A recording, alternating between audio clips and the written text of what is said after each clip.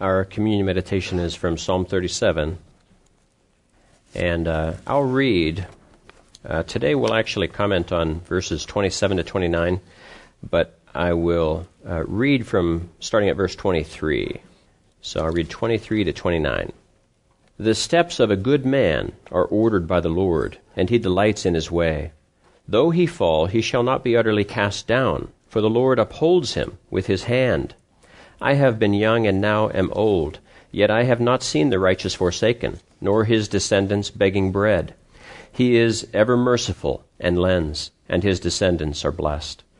Depart from evil and do good, and dwell forevermore. For the Lord loves justice, and does not forsake his saints. They are preserved forever. But the descendants of the wicked shall be cut off. The righteous shall inherit the land, and dwell in it forever. Let's pray. Lord, we thank you for your word, and we pray, Lord, that we would revel in the truth that it reveals not only in our hearts, but in this world. We thank you, Father, for it, and we pray that you would open our minds and have your Spirit to guide us by its power. In Jesus' name we pray. Amen. This text is a little unique as it comes to Psalm 37. In verses 27 through 29, you'll see the word forever 3 times. And so it appears in every verse. In verse 27, forevermore. In verse 27, forever, they are preserved forever. And then in 29, the righteous shall inherit the land and dwell in it forever. There's only one other occurrence back in verse 18, and it speaks of their inheritance shall be forever. And so each of the forevers in our present text, 27 to 29, is referring to our future as children of God.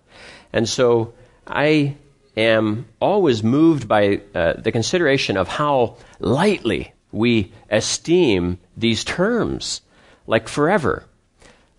What is forever? If you think, what is forever, what pops into your head? I would say it pops into probably half of our heads.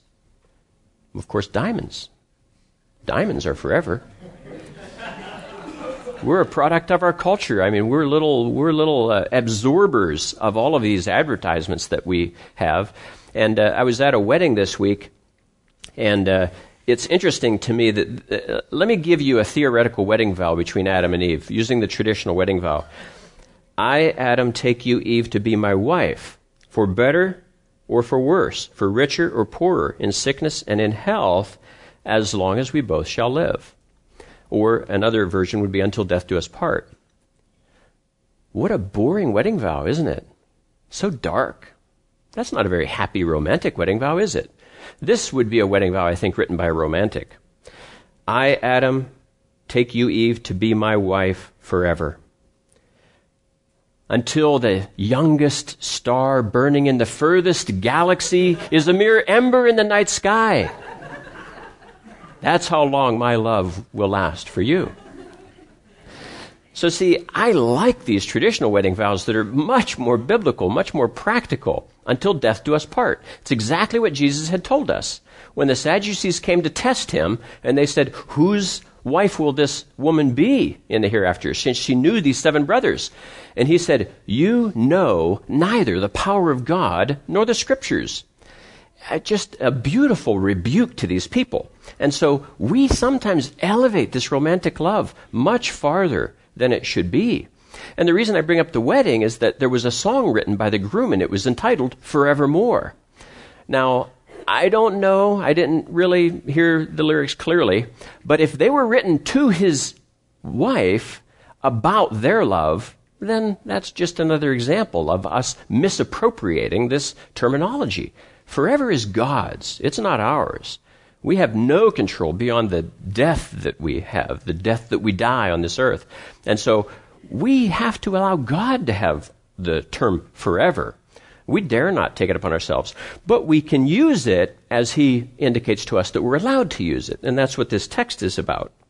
Now, this portion of text that I read, 27 to 29, I think can be entitled, The Righteous Walk with God Forever. The previous version that I read, 23, 4, 5, and 6, I think can be entitled, The Righteous Walk with God on Earth. So see, they're contrasted, the previous portion with this portion. And God is conveying to us that our obedience to him is in the here and now, and we will bear good from this, but it's expected of us. We will walk with God in the here and now, and yet he assures us we will walk with God in the hereafter forever. So it's his word to use for our relationship with him. He uses it, not us. And so it's just a beautiful reason that God gives us to continue to distinguish between good and evil, to continue to fight the good fight of faith, which at times on this earth can just seem like it's not getting us anywhere. It's not getting us what we want. And the more we detach from this understanding of forever, the more deceived we are. And the more Satan can substitute a very poor thing in the place of what we will have with God forever. Now, I have a question for you. Are you past, present, or future-oriented? Of course, when this came to me, I thought, I'll bet the web can tell me this, can't it? You know? And so I went out to the web and I said, test concerning future orientation. And sure enough, right on the first page, I found a test I could take that assessed my future orientation. And actually, it did all these in one swoop. And so I took this test. It's at a site called Mind Time Maps, and I am oriented, and it has this little triangle, kind of like a Star Trek symbol, and you divide it with a thing here. So now you have past, present, and future all divided up neatly, and then they place you somewhere in that grid. I was 30% past, 30% present, and 40% future oriented. I have no idea how they made that determination. When you answer the 13 questions, you answer it along this spectrum of like maybe 30 symbols on this little bar. And I would just say, click, and what do you think about this? And click, and then they assessed me. So I'm sure it's really perfect. But then they had this big paragraph that described me. And I read through it, and you come away thinking pretty highly of yourself. I have a feeling that they write that of everybody. As a matter of fact, I don't know if you've ever known this, but a professor once took a test. He assessed the personality of his students, and he gave them this fairly detailed test. And then he gave them the answers the next day. Oh, I graded your personality test. Here you are. And they're all sitting there, and they're all saying, oh, yeah, this is me, this is me, this is me. They all got the same sheet. So see, as long as someone is saying good things about you, you identify with them. I don't care how different you are from that test. So now, it reminded me, though, of the fact that they didn't let you go just with the positive. There was this little negative thing. And now anybody in business knows that you don't portray negatives as negatives, right? You portray them as challenges. So see, these are positives, these are challenges. So my challenge is, and I thought, well, yeah, this kind of rings true. And here you're not as quick to agree with them. But see, the positives were this humongous paragraph, all this wonderful stuff. The challenges, they just gave me 3. Probably all I can deal with. So the strength of my character is limited to 3 little things. But one of them was, and in the big flowery stuff, it says that I'm like a peacemaker or whatever, a facilitator. I tend not to take sides. And I thought, well, okay, that's true, at work especially. I mean, I find it hard to get passionate about certain things at work, whereas I work with people that seem to be passionate about everything. They'll argue about anything. It should be this instead of that. We should have new lines for this or that. Just silly stuff. And I thought, well, yeah, that kind of does describe me. But I thought, in other contexts, no. I mean, theology, creationism, I argue with everybody. I don't let anybody, get away without arguing with them. So it has to do with the context. What are you passionate about? So, for instance, in another book that I'm reading, it talks about birth order. And we've all read about this birth order. We all know about this birth order. The oldest is the one that takes the chances, is the one that's responsible, and all this stuff. And what's interesting is, yes, in the family. But once you get outside of the family, it means nothing. The firstborn, the lastborn, it doesn't matter. And yet in the family, you kind of revert to these roles that you fulfilled in your family.